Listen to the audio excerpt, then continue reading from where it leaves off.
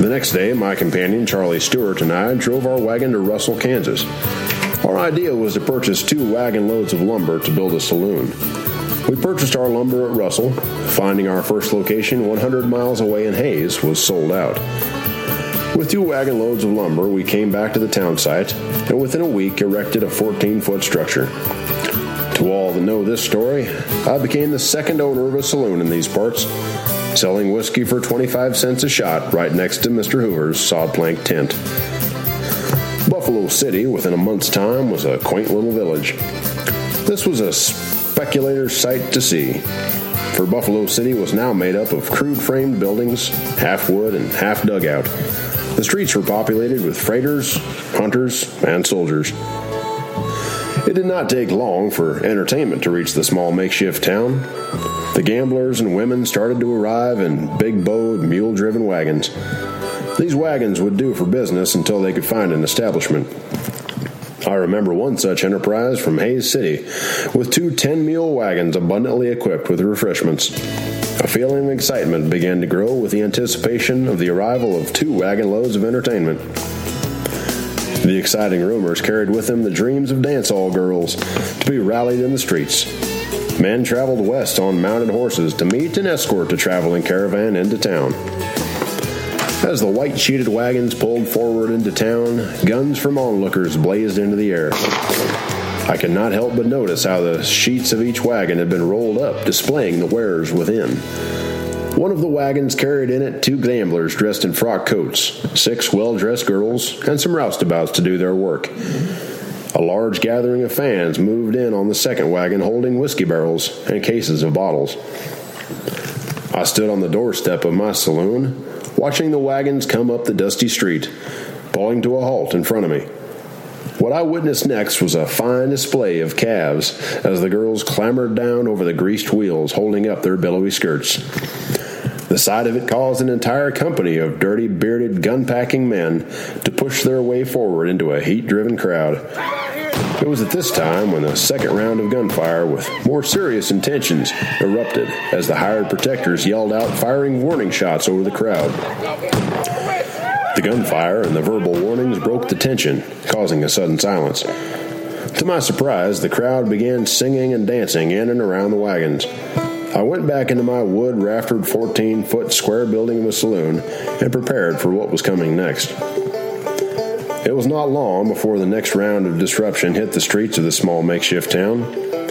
2 ruffians had pulled one gambler who had arrived that day out of his bed. A gambler by the name of Charlie Morehouse was forced into my saloon for a late-night drink. One of the ruffians I knew to be a man named Langford, who was complaining to Charlie about being with his best girl. Charlie stated she was a dance-hall girl who meant very little to him. Langford insisted Charlie have a drink on him. He wanted to make amends for his rudeness. He told Charlie he was sorry for the disturbance and should never have pulled him out of bed. Langford continued to press his will on Charlie, stating, "Charlie, you should thank me for saving you from that meaningless dance-hall girl." Langston began to laugh as the other 2 men joined in, overseeing Charlie with vigilance to the bar. Morehouse, quieted by the looseness of the 3 ruffians, agreed to drink with him. After serving the 4 of them over a period of time, I noticed that Morehouse had consumed less of my barrel of whiskey than his captive companions. With 2 of the ruffians held their glasses high, the third being outside, Morehouse slipped out the door. This was in the middle of a salute to him. A great deal of laughter followed Morehouse's escape. Langford and his 3 companions decided to take the same path out the door. I heard their laughter for a few minutes lessen in a distance. Then, with great surprise, Charlie barreled through the back door of my saloon. He was now in the company of 4 of his friends. Charlie was visibly upset and wanted to know where Langford and his gang had gone. I answered, saying, "They left about 2 minutes ago, headed west between the freighter wagons." I nodded my head in a forward direction and stated with certainty, "They're headed toward the place where you were once bedded down." I pointed in the direction where I had seen the Langford gang last. Morehouse stepped out the door and looked in the direction pointed out to him. He then pulled his pistol and screamed at Langford, "You better leave my girl alone." His voice was like a clap of thunder, startling the town into a state of uneasiness. Morehouse and his men then opened fire on the Langford gang. The Langford gang returned fire. I, on the other hand, left my feet and dove behind the bar. I could hear from behind the bar bullets flying thick into the walls and through the windows. Each iron ball slung around me peeled through the wood like a muffled bell. I felt the splinters of wood and heard lead balls dance through the saloon around me. Rolling over to my side, I saw one of the bullets from the street hit a customer. He was running out the back door through the thickest smoke when his heel exploded in a gush of blood. After all the 6 guns had blazed their last bullets, I peeked out from underneath my bar. I saw Morehouse. He was groaning and holding his arm. I could see he had been shot through the fleshy part of his arm. I then ran cautiously to the door, landing on my knees.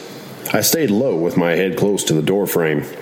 I peeked around out the door frame through the lingering and smoke into the dim-lit street. Langford's men were running away into the darkness. I then saw Langford. He was down on all fours, crawling in the direction of the river.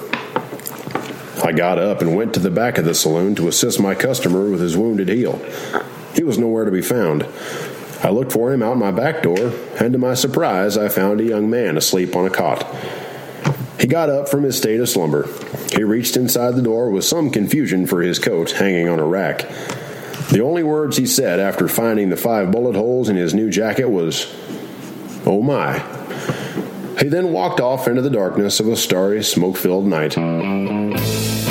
Come to find out, the next morning, Langford had crawled off into some bushes and spent the night by the river. Langford had received the bad end of the fight. He was put to bed with 5 slugs in him. The amount of liquor he consumed in my store must have saved him from great pain. Langford's friends found him in a bad state, but still alive. He was taken to Fort Dodge. There at the Fort Hospital he stayed for a long time until he entirely recovered.